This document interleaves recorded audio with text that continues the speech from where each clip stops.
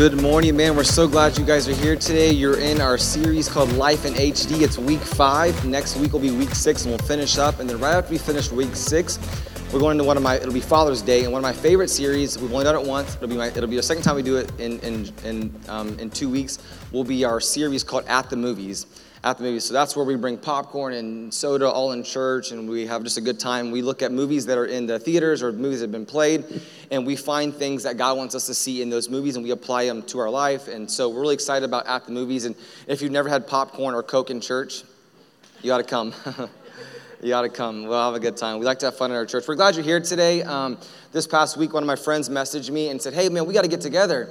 And I said, "Yeah, let's do it." Well, this friend I went to high school with and middle school, and even went to college together. My buddy Chad is here today. I'm super excited about him, and his wife is Dama, and we got to go to Gringos Locos, or Locos Gringos. It really doesn't matter because in Spanish, they say things they just flip things around, Vanessa. It's kind of how you guys do it. And so we got to have tacos, we're going to have a good time, and I'm super glad he's here today. And whenever you have friends from high school show up, it's just, they don't remember me. I mean, they remember what I was like back then. I was a jerk back then. And I'm trying, my sister laughed, and her friend who knows me from high school too. I was a jerk in high school, and I'm working on it now still. I'm trying to be more compassionate. I'm not good at it. But I'm glad they're here today. And I met a new friend this week from the Chamber of Commerce. My buddy JR is here today, him and his wife. And I'm really, really glad they're here today. I grew up in a church, in the same church that Chad grew up. JR, I'm going to give you a pass on this. But we grew up at a church where if you were a visitor, they made you stand up in church. That's old school church. How many of you guys were from old school church where they made the visitor stand up? We don't want to embarrass you, but if you're a visitor, stand up. 300 people and only 3 people stand up. That's embarrassing, by the way. And so that's the school that I'm from. We don't do that here, but I got to hang out with JR this week. And JR is a business owner. And he did not write this book, so I'm not getting any publicity from it. But JR gave me this book this week called Traction. If you're a business owner, you ought to pick it up. It's called Get a Grip on Your Business. And as business owners, one of the things that I was telling JR this week, that I'm praying that God would allow me to be around more business owners.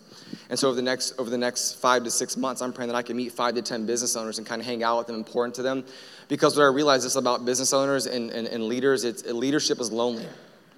Leadership is lonely. No one doesn't know. You don't know if you're not in charge. It's hard to know what it's like if you're not in charge. My father-in-law comes to our church, and I worked for him for 8 years. But I used to think, man, I can't wait to be a pastor.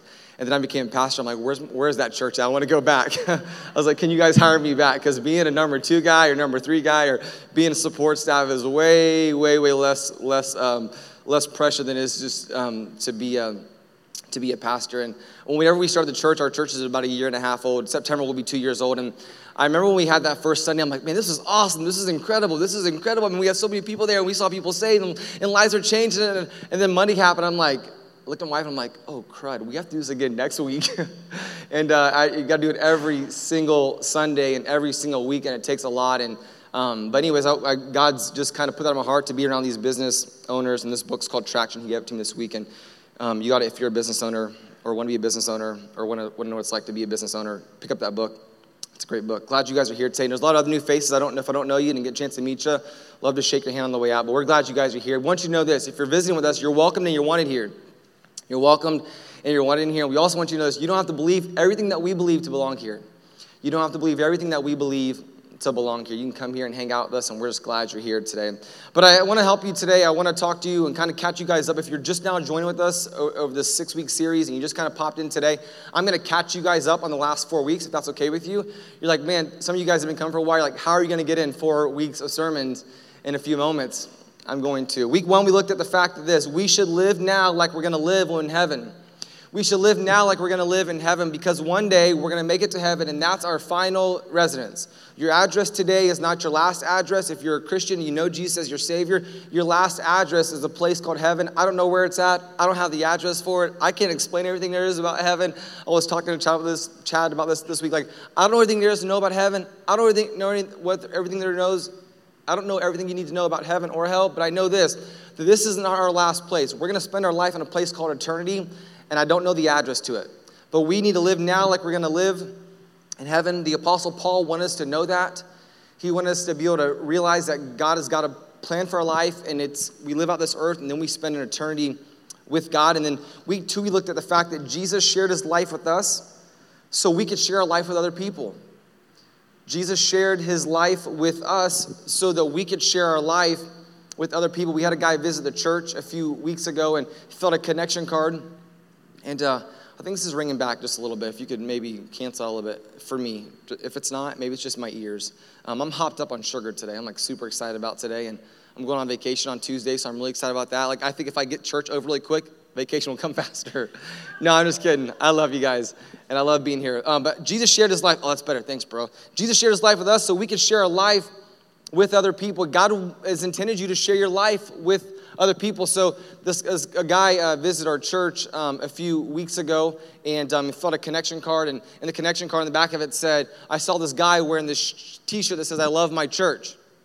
I love my church, and the website was on the bottom, so I Googled it, and I found out it was the pastor. And because my CrossFit coach is in here today, I hate to say this, but I was at an ice cream shop. You know, if people see me, I don't do anything healthy. So I'm eating ice cream at Frozen Cow, which is an awesome ice cream establishment. I think they're gonna have a spot set up right when you walk into heaven on the right, Starbucks on the left, Frozen Cow on the right. And so, but I was eating ice cream, and anyways, the guy came and he visited our church, and him and his wife have been coming. But I told him this. He's like, I'm out of town this week, but when we get back, let's get ice cream together. And I was like, sure, I'll eat ice cream. You know, that's why I work out. You know, so I can eat ice cream. And so we need to share our life with other people. We're made to do that. Week 3, we looked at the fact that you need Jesus and you also need people. You need Jesus, but you also need people. Like, you need people around you in life to encourage you. Lina said this, like, God, you know, I want to be God-filled, and whether my haters are coming at me, my encouragers, but you need people in your life. You need people in your life. You have to have it. If you ask anyone who's ever been around people, it's good for your soul. People make you laugh. They also make you cry, but they make you laugh. And people are good for you. It's good to have people in your life. You need Jesus, and you also need people. And then last week we looked at this. Knowing yourself begins with knowing God. Knowing yourself begins with knowing God. If you don't know God, you'll never, ever be able to really, truly know yourself. Here's a little simple example for you today. Like, I've used this for the longest you've been coming to our church, but I've been using it for a long time. Like, if you have a TV that's a Sony TV, if it breaks, you take it to Sony to help you fix it. We have this laptop back there, and it runs all of our lights, and I had to send it back to this place to get it fixed, and broke because it was a PC, obviously, and so I had to send it to this place to get it fixed. And when they brought it back to me, it came back with a different break on it. I'm like, oh, drove me nuts. But I had to send that laptop back to its manufacturer because that's where I can't walk into Apple and say, here you go. They would laugh at me. They would say, no, that's wrong place. I had to ship it to them. Like, we'll have it back to you in 3 to 5 days. And 3 to 5 days means multiply that times 2 and then add 2. And that's how many days it took to get it back. And then something else was wrong with it when I got it back. But you have to go to your manufacturer. And our manufacturer is a guy named God, a man named Jesus Christ. Jesus created you. I was at our men's Bible study this past week with our men, and the Bible talks about in Genesis when God made earth, the Bible said he actually scooped into the ground and he began to use the dust and the dirt from the ground to create. And so I was asking the guys, like, I know, like, we don't see in the Bible where it says God made sand and God made dirt, but I wonder sometimes, just for all of you guys that are artists, I wonder sometimes if God took the clay and made, like, if he's like, I know God's an incredible artist because he made all of us, but I wonder if God dug into the dirt and made an elephant and then like looked at it and was like, that's going to work. Let's make that trunk longer. Okay, cool. And then he's like, poof, and then it became an elephant. You follow me? Like, or for tigers or lions or bears or like, I don't know how he did it, but I wonder if he scooped into the ground and made like these clay objects and said, okay, cool, that's going to be a lion. If he made a dog and said, okay, cool, longer, and then do that. I know God didn't make cats because cats are of the devil, but I don't know how that happened, but he made these animals and he said, cool, I'm going to set them in motion. And they're going to go. And I always hate on cats, probably because I'm afraid of them. But I watched this movie when I was younger called Strays. It was a scary, you saw that movie in the back. Yeah, it scared me. So they're kind of scaring me. But like, I wonder if God just dug into the dirt and made things and made clay models and dirt models and spit on them and tweaked it a little bit and said, okay, cool, you're in motion and go ahead and go. And then said, okay, now you can live. And I don't know if that's how he did it, but we've been looking at, I know this when we were talking about that this week, that we have to know our manufacturer. We have to know our owner for us to know how we're supposed to go and do and live life. We're going to be doing Next Steps right after church today. Next Steps week 1. And when you come to Next Steps, you get to learn. We try to help people find how to figure out their design and their destiny, how to figure out what they're supposed to do in life. And we try to help people, and we try to help craft them and let them know, hey, listen, there's a plan for your life. God's going to do something great in your life, and we want you to know that. And here's what it looks like. Here's what your gifting is. Here's what your strengths are. Here, you ought to do this because this looks really good on you, and I think you would crush that. You would kill that. And so we try to put them and set them in motion, help them connect with God so they can know what they're called and who they're called to be. But today I want to talk to you guys about the marriage of forgiveness and joy. The marriage of forgiveness and joy. When you mesh forgiveness and joy together, amazing things can happen. You can't have great joy if you don't know how to forgive people. And if you don't know how to forgive people, then you ain't got no joy.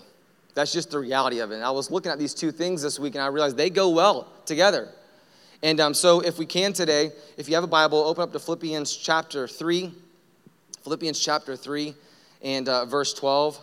I'd like to teach to you guys today two different sermons. Before I get to forgiveness and joy, I want to preach to you Philippians chapter 3, verse 12 through 16. And I want to give you a couple things from that. And then I want to preach to you guys today what I wanted to share with you today. Philippians chapter 3 in verse 12, the Bible says this. The Apostle Paul, rewind. The Apostle Paul is writing this book to us. His name wasn't always Paul.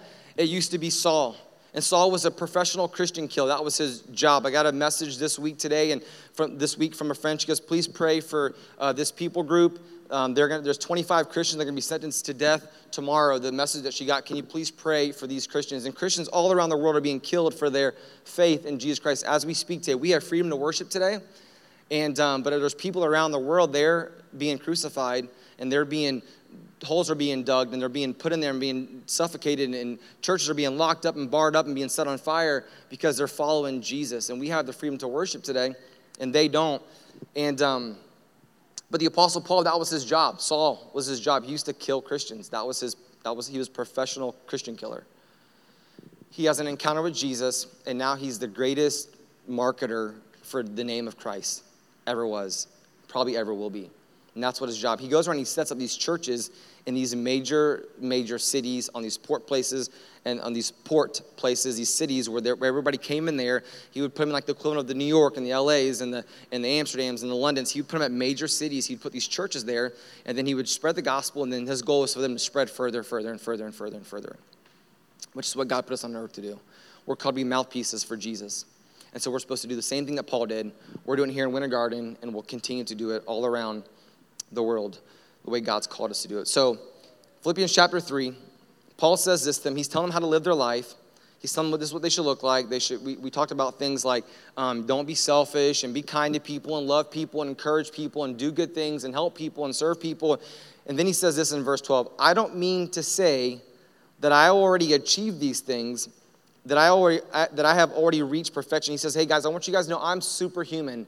And we want you guys to know, I think sometimes, and I grew up in a church, and maybe you did too, where you think, man, the pastor has it all together, and I really tried hard to pursue Jesus, but we're not perfect people. There's not one person in this room here today that's perfect.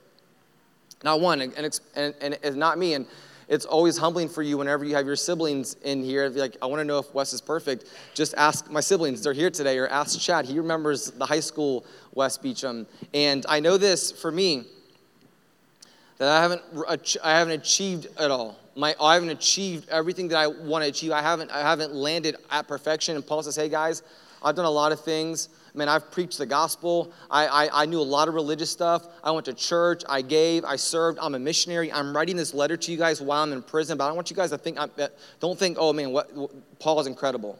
Don't think I've got it all figured out and I'm perfect and I have the in on Christianity. He's like, because I don't. He says, perfection happens when I get to heaven.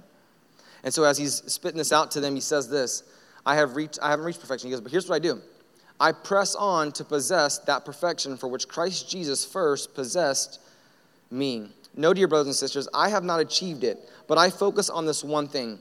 Whenever Paul says one thing, it's never just one thing. But he says, I focus on this one thing. I forget the past, and I look forward to what lies ahead. I press on to reach the end of the race and receive the heavenly prize for which God, through Christ Jesus, is calling us, and that's a verse that's on a lot of coffee mugs and maybe even doormats and bumper stickers. But he says, "I press on to the mark." I'm trying to reach this goal. I'm pressing. I'm pushing. I'm going forward. And I want you guys to know this. I think it's important for me to let you know this, that being a follower of Jesus Christ does not mean everything's going to be just roses and everything's going to be perfect sunshine. Things are hard. Paul's like, I had to press through some stuff. I went through some things. I had to push in, and I had to press, and I had to break through, and I couldn't just sit back and let it come to me.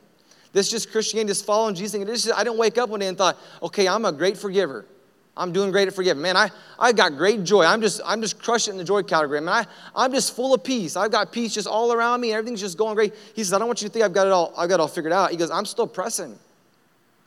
And I want some of us in here today, you got to keep on pressing. Maybe you're tired today. You have to keep on pressing. Maybe you're weird. Maybe things aren't making sense relationally. You have to keep on pressing. Maybe your job's not working out, but you have to keep on pressing. You have to keep on pressing. You have to keep on pressing. You have to keep on pressing. And that's the story of life. You have to keep on pressing. And when you get down, it's important to have people around your life so they can pick you up so you can keep on pressing. And if you can't press, there'll come some people alongside you and they'll help press with you. I don't fight all my battles alone. I fight them with people. I gear up with people all around me. I gear up, get ready for myself. And there's some battles I can't face alone. I go and I say, hey, I need you to help me with this and encourage me and help me get through this. And we have to press together. And so he says in here, I press on. I keep on going. But I just wanted to, that's not what I wanted to share with you today. That's part of what I want to share with you guys. I really want to get into Philippians chapter 4. But here's what I want you to know about this little portion here. I want you to know this, that your past will paralyze you if you let it. Your past will paralyze you if you let it. Your past will paralyze you if you let it. I'm not the same guy I was in high school. Praise God. I'm going. I'm not the same guy I was 10 years ago. I'm not the same guy I was 5 years ago. I'm not the same guy I was 3 years ago because I've decided I'm going to keep on pressing towards following Jesus. I'm going to continue to know more about Jesus. And the things that I've done that I'm not proud of, I don't let them paralyze me. Because if I let them paralyze me, when you're paralyzed, you stay where you're at. I was talking to a friend of mine that goes to our gym this week, and she has a daughter who's paralyzed. And she was saying, man, pray for my daughter, and she has to be on 100% supervision. And she was explaining to me what paralyzed. I knew her daughter was paralyzed, but she was saying, think about this, think about this, think about this, think about this, think about this. And I realized when you're paralyzed, you can't go nowhere. And life's not meant to sit still. Life's not meant to stay where you're at. He says, you got to forget the past, and you got to move on. Your past will paralyze you if you let it. And I saw this from one of some of you guys' favorite speakers, favorite pastors. Don't let what's behind you make you miss what's before you. Don't let what's behind you make you miss what's before you. I was listening to another preacher this week today, this past week, and you're like, man, you listen to a lot of sermons. I'm in my car a lot. I drive my kids to school in the morning, 30 minutes each way, and I have some time to listen to some sermons. And then in the afternoon, I drive back 30 minutes, pick them up, and I drive back 30 minutes. And sometimes I'm driving from place to place to meet people. And a few weeks ago, I was in Tampa, and I'm in my car a lot. This week, I'll drive 4 hours, I'll go on vacation. If Diana begins to fall asleep and doze off, I'll take my earbuds out, and I'll put them in my ears, and I'll try to listen to a sermon. And it's rude if she's awake, but if she's asleep, it's fair game. You know what I'm saying? So I'll put in a sermon, and I'll be listening to a sermon. That's what I do. But this pastor was talking about being in the desert and the wilderness. That's what he was talking about. He said, there's times in life where you go through the wilderness and you go to the desert. And here's the thing that blew my mind, Josh, that a lot of times when we're in the wilderness, we're asking God for water, and it's right there. But it's not the route we want to go. It's not the water we're looking for. And what the pastor was saying is that don't be asking God for water when there's water right in front of you, but if it don't look like water, the water you want it to look like, and it may not taste like the water that you think it should taste like, and it may not look like. We're in desert seasons of life that sometimes we take ourselves to the desert. We walk ourselves to the desert. Our past keeps us or leads us to the path we're in the desert. And we're like, God, please send water. God, please send water. And it's right there, and we don't want to go there and get it because it looks uncomfortable. I don't know if I want that. I don't know if I'm interested in that kind of water. It looks a little bit too full on for me. It almost looks like Jesus water. I don't want Jesus water. That looks a little bit too intense for me. Or you can just stay. God's like, or you can just stay in the desert. You like the desert? I don't like the desert. I'm complaining in Orlando when it's hot out. If God said, hey, here's water, I was telling someone yesterday, like I was praying for the rain. Like I don't usually pray for rain, but I was so glad for rain. But you know what I'm now? Because I'm an Orlandonian, now I'm praying that the rain would stop. I'm like, God send rain, God send rain, God send rain, God sends rain. And I'm like, God, please stop the rain, God, please stop the rain, God, please stop the rain. You know what I'm talking about. When it's cold, when it's hot all year long, I'm like, God, please send a little bit of cold weather. God, please send, like we need winter to be more than just one day, God. And I'm praying, God, please let it cold. When it gets cold, if it's cold for longer than 3 days, I'm like, God, please send the sun. God, please send the sun. God, please send the sun. We live lives like that. But if we don't forget the past, man, we're gonna live it, and we're gonna relive it, and we're gonna relive it, and we're gonna relive it, and we're gonna relive it, and we're gonna leave it. And it will always paralyze you, and you'll never get to be all that God has you to be. We're called to be in progress. We're called to be in progress. Let me get into Philippians chapter 4, verse 1. The Bible says this. Therefore, my dear brothers and sisters, stay true to the Lord. I love you, and I long to see you, dear friends, for you are my joy and the crown I receive for my work. He loves these guys. You guys remember how he started off? I told you guys this several weeks in a row now. He was there in Philippi, and when he was at Philippi, there was this guy there, and there was this girl there, and there was a few people there that he had a huge impact with. One was a jailer. He used to run the prison system. He made such a great impact with that guy that all the guards knew who he was, and he witnessed to them and led them to Christ. That's what he did. But before that, what got him there was he was out about, and there was a little girl with a demon possessed, a little Chucky doll kind of girl, and her owners used her to make money because she was a freak of nature. Like, hey, look at this freak of nature. Well, Saul said demons come out of her. It changed her life, and the people got mad about it. And because he did that, her life was changed forever. They threw him in prison because he healed this little girl. And there was another lady. Her name was Lydia, and she was a baller when it came to in the design industry. She had it together. I mean, this girl, she was in Philippi was her second home. She had homes and cars, and Paul introduced her to Jesus. It changed her life forever. So Paul's like, I love you guys. I miss you guys. I can't wait to come back and see you guys again. And he knows what's going on there. So verse 2 says this, now I appeal to you, Euodia and Syntyche, please, because you belong to the Lord, settle your disagreement. And I ask you, my true partner, to help these two women, for they worked hard with me in telling others the good news. They worked along with Clement and the rest of my coworkers whose names are written in the book of life. You don't know what that means, so let me explain to you. These two girls helped them start the church, and now they're fighting. And Paul, and this is so, God had all this stuff figured out and strategically placed, but he starts talking about forgiveness because he's going to go from forgiveness to joy. And I already told you, if you don't have forgiveness, then you'll never, ever have joy. Or you may have it in spurts, but you don't have the joy that just flows out of you and in you and around you. But he says, hey, you guys get them to forgive each other. You guys forgive each other. You guys quit fighting each other. You guys know what I'm talking about, fighting. If you're married, you fought the whole way to church. That, you get it, or tax season time. Some of you guys are my friends, you're like, that's fighting. You know that. Or, hey, you were supposed to be home at X and you weren't home yet. Or, hey, I've been texting you all day or calling you all day. How come you haven't answered your phone? That's fighting. They're fighting. I don't have to give you different examples of fighting. Maybe you're here today with your roommate, and so maybe you know what fighting is. Or maybe you have a friend that you haven't talked to in a while, so you know what fighting is. And he says, you guys quit fighting with each other. You guys need to forgive each other. He's like, you need to forgive each other because I'm going to start talking about joy. And if you don't forgive each other, you're not going to have joy. You're not going to have all that I have planned for you if you're holding on to this one thing. If you're still holding on to the things that are in the past. I used to be a professional grudge holder. Like if that was a competition, I would win. My friend Renee's here.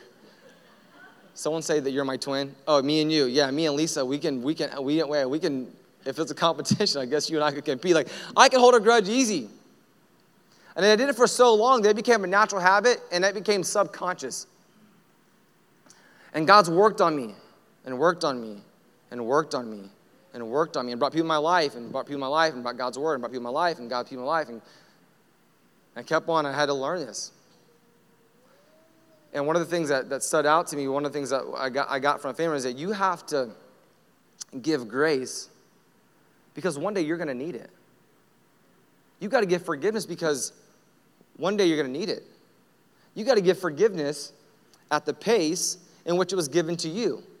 And forgiveness was given to you at a full flow from Jesus Christ. He's forgiven us. So if you don't get forgiveness, you're not going to get the second part. So I got to spend time on it. But if you don't forgive forgiveness, you'll never, ever get the joy. Forgiven people, forgive people. Forgiven people, forgive people. You're like, Wes, I don't want to do that because if I do that, it means I let them off the hook. No, I think this. If you forgive them, it actually lets you off the hook because they're not thinking about you. The offender, while you're not forgiving them, the offender's not thinking about you. They don't care because they offended you. So why are they worried about you? They've already offended you. They've already wiped their hands clean of you. But if you don't forgive them, between you and God, then you're letting them stay in your life and let them just hang around in your life. Forgiveness frees you to live in freedom. Forgiveness frees you to live in freedom. You were designed to live in freedom, but if you don't forgive, then you'll never ever live in freedom. You'll never live the life that God gave you to live. You'll never receive joy because you haven't mastered forgiveness. And I'm here today to tell you what Paul said. Like Paul's like, I don't have all this stuff figured out.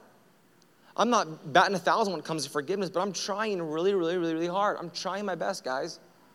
And what he's saying to us as a community of believers, like, hey, let's try to forgive really, really, really, really hard.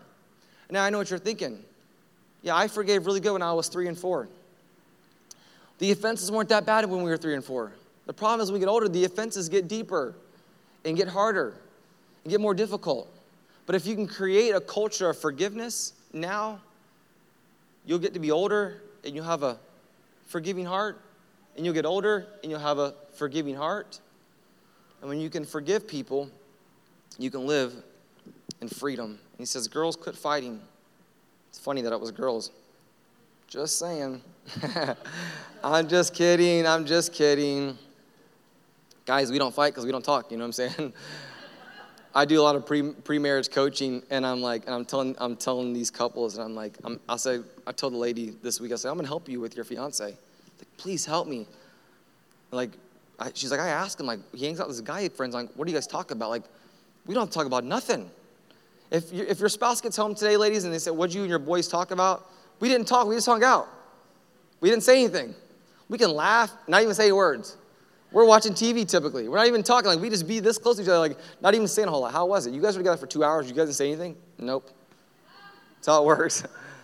So all of it does, and then we walk away from that conversation, hanging out with guys, and we're like, man, I forgot what I said anyways. What did you do all day? He says, guys, I want you to be forgivers. I want our church to be marked as a church that forgives people. I want us to give grace at a very fast pace. I want us to forgive people as fast as we can forgive it, because when we can forgive people, then we can have joy in our lives. So in verse 4, the Bible says this, in Philippians chapter 4, verse 4, this is the most important, the key verse in this whole entire letter he writes to the Philippians. Philippians chapter 4, verse 4, he says this, always be full of joy in the Lord.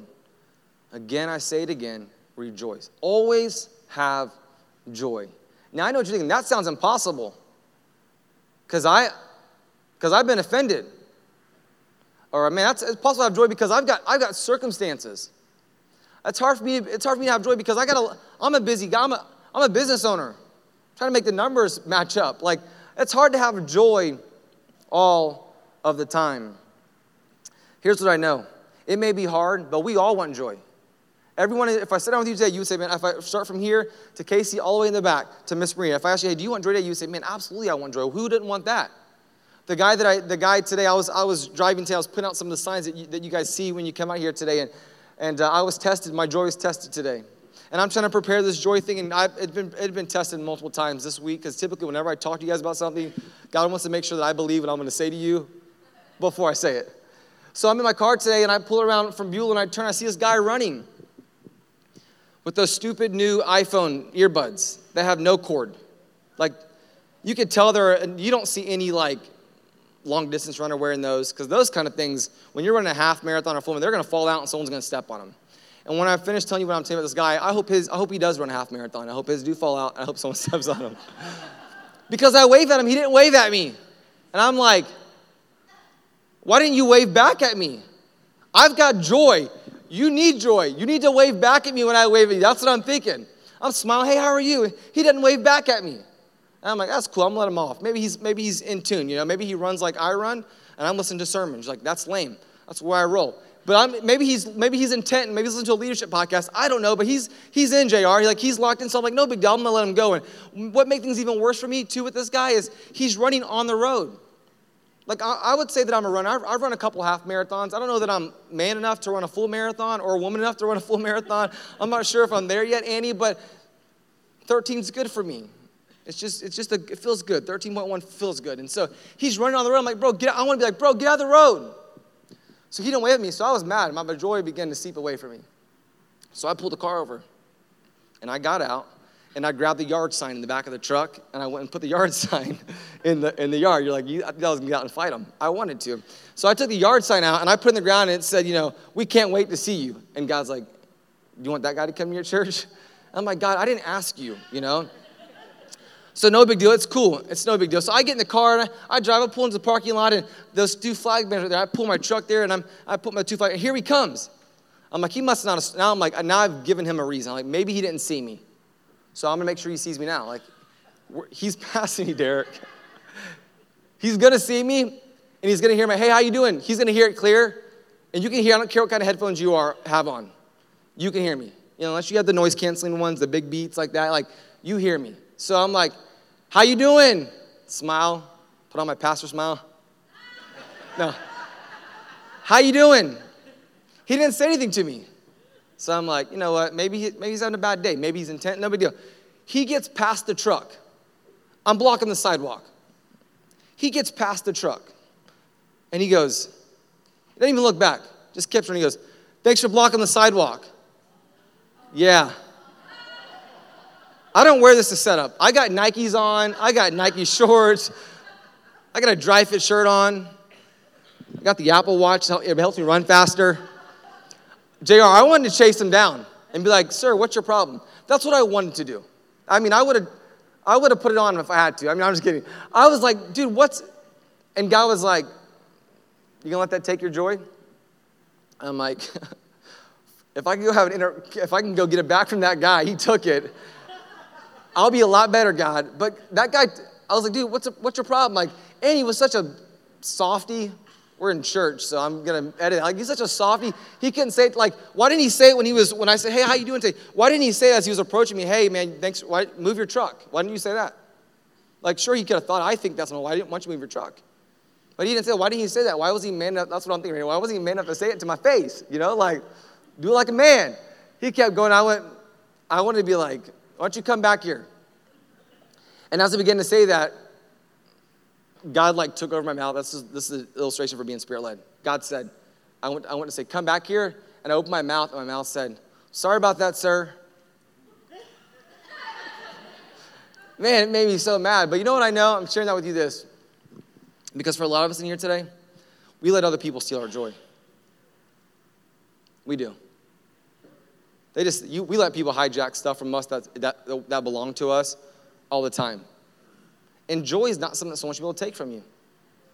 I love what this guy said. I learned this I heard this way back in high school and just brought it back to me as I was studying this week. But joy is the infallible sign of the presence of God.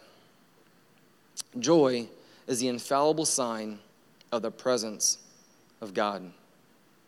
By however you say that guy's name. Pierre Cardin. I also wrote down this about joy. Joy does not simply happen to us. We have to choose joy and keep choosing it every single day. You can lose. If you drive in Orlando or in Winter Garden, I love when people bash Orlando drivers. Well, yeah, Lisa says go to Miami. The problem with Orlando drivers is that most of them, they're not from Orlando. I mean, we have all these stinking tourists driving around. That's the problem. It's not Florida drivers. We drive great. It's these guys that are, we have half of you guys here today, you're from somewhere other state. You can go in the parking lot today, you can pass by New York, Oregon. You can pass by a handful of license plates out there. We got everyone driving here. A few weeks ago, I had this lady say, hey, sir, can you help me pump my gas? I'm like, excuse me? And she goes, I'm from New Jersey. I've never pumped gas before. Makes good sense. Let me help you with that. My joy came back all of a sudden. I'm like, hey, let me help you. Everyone's from different places. It's hard. It's easy to let people take your joy. And that's something silly with the car thing. But the offense, like I said, the offenses get deeper. Kim's here today. Kim had a heart attack last Saturday. Who comes to church 6 days later after a heart attack? I don't know, but Kim does. Camping with her family, having a good old time, and has a heart attack. Well, that would hijack my joy. So I was like, Dustin, what hospital is your mom? I'm going to come see her. She's like, we're in Daytona. I'm like, all right, sorry. He said, don't come. We're in Daytona. That's what he said. So I took him up for his word, and I said, I can't. So I get out of, so that was on, I'm getting all that Saturday night and Sunday morning. She has a stent put in. Obviously, she's doing okay because she's here today. And it's easy to let that steal your joy, the circumstances. But a lot of times, that probably pales in comparison to what people do to us. Because people can really just take our joy from us. That was an outside circumstance that she couldn't prevent. But I also got a message Sunday morning, hey, please come to the hospital, please come visit. It was a guy, he said, can you please come visit my son? His name is Jeremy. Well, he went in there, he thought he had meningitis. And long story short, they couldn't figure out what was wrong with him. But he just in the hospital, he goes, man, I'm discouraged. He goes, they thought I had meningitis and thought it was a contagious kind, and they got that and they figured that out and they figured out it wasn't that and this. But he goes, man, his dad was like, he's just discouraged. Can you come and visit him? Our circumstances can take our joy from us, and so can people, but they're not supposed to. They're not supposed to. Joy is an infallible sign of the presence of God. When you've encountered God, you should be able to keep your joy. Is it hard? Absolutely. Verse 7 says this. Then, verse 6, don't worry about anything. Instead, pray about everything. Tell God what you need and thank him for all that he has done for you. Gratitude's a huge thing. Verse 7, he says, then, if you can do these things, if you can always be full of joy and you can have gratitude and you can pray, then you will experience the peace of God, which exceeds anything that we can understand. His peace will guard your hearts and your minds as you live in Christ Jesus. And now, another ending. He says, and now, brothers and sisters, one final thing. Said it again. Fix your thoughts on what is true and honorable and right and pure, lovely and admirable. Think on these things. Whatever is excellent and worthy of praise. Keep putting into practice all you learned and received from me, everything you heard from me and saw me doing. Then the God of peace will come with you. I want to give you two more things and I'll be done. Here's the first one. One of the first ones. Peace comes in the middle of the process. Peace comes in the middle of the process. When we see people, we always see the final version. Like, oh, they're doing great. They're crushing it. We see their chapter 27 and we're in chapter 15 of our life. But here's what I know. That peace, it comes in the middle of the process. It's just part of it. It's going to be stinky. It's going to be muddy. It's going to be dirty. It's going to be hard. It's going to be defeating. It's going to be discouraging. If you stay in the process, you'll find peace. But most people say, you know what, I'm going to trade all this in and go an easier route. And what they find is that they get to the easier route to find out that it was actually the hard route. And then they find themselves coming back to the process. And then when they come back to the process again, you know what they find when they get back to the process? They find peace when they get back to the process. It's always buried in the middle. No one's ever got peace. When you get saved, meet Jesus, and you don't inherit peace day one. Like you do, but you don't know how to flush that out. Because people throwing grenades at you, bombs at you, shooting arrows at you, flat tires at you, middle fingers at you. Everything's coming your way. And peace ain't there. You'll be honest, peace ain't there. And when you have a heart attack, you don't wake up and say, oh man, I feel so peaceful. I have this overwhelming peace about me. It comes in the process. It doesn't come in the first post. It comes 4 or 5 days later. Man, I'm so thankful for all these people that have been praying for me, that have been bringing meals to me. You don't get peace. Chris and Emily are here today. They had a baby almost 5 weeks ago. And Emily said, man, Emily, you don't get peace day one. Like it's cute when it comes out, maybe just like a hint of peace. But like it turns into all-out war for a while until you figure it all out. You know what I'm saying, ladies? Because guys, we don't have a clue. We can just nod our head like, yeah. We get it. But 2 weeks into it, 3 weeks later, I saw Emily post, like, I'm so thankful for the people that have, peace comes down the middle somewhere. It doesn't happen. Travis has started another business. I was talking to him this week at Disney about some of the struggles of the business and some of the frustrations that he has. And he was talking to me about them, and I thought, he's going to get through it. And as soon as he's trying to make this decision, and I knew, as soon as he makes this decision, that's how it works for me. As soon as I make the decision, peace typically comes after I make the hard decision. But if I just let it fester for a while, I'm miserable.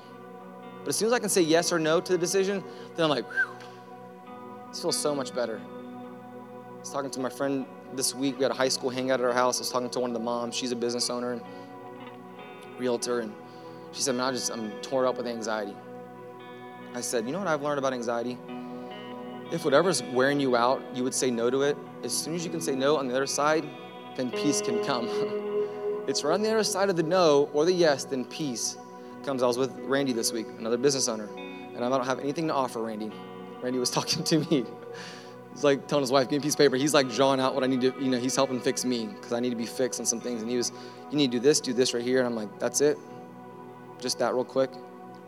You've been doing it a lot longer than I have, but he's like, do this. And if you do this, then it like this and turn. Peace always comes in the middle of the process. And then lastly, when you start thinking about, and band, you can come up, I'm done. Promise, I'm done.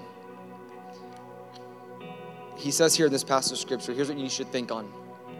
And here's the closing. You want your mind to match your actions, and eventually they will. Your mind will eventually match your actions. Your mind will eventually match your actions if and only if you think on whatever is pure, whatever is lovely, whatever is right, whatever is honorable, whatever is admirable, whatever is true. And the only thing I can tell you, if I were to put a picture next to a thing that's true, I would put a picture of a guy by the name of Jesus. And if I want to give you a thing of what honorable looks like, I would put up a name, Jesus. And if I were to put a picture of the word right, I'd put up Jesus. And if I would put up a picture of the word pure, I would put up Jesus. And if I were to put up a picture of a picture for the word lovely, I would put Jesus. And admirable, I would put Jesus. When you and I get our mind on Jesus, eventually our actions will match our mind. But, and you know this, the battle is won in your mind. It's not your heart. Like Jesus lives in your heart, but like demons live in your mind. Demons can't live in your heart because God says, I own that. Once I have your heart, I have it. It's your mind. It's your mind. But if you can think on Jesus, whatever is Jesus, and whatever is Jesus, and whatever is Jesus, and whatever is Jesus, and whatever is Jesus, and whatever is Jesus, then eventually your mind will begin to start matching your actions. And that's what we all want. We want to live a life that looks like the life that Jesus intended for us to live. Why don't we get our mind on the one that can make our life look like what we want it to look like? I want to invite you to bow your head and close your eyes.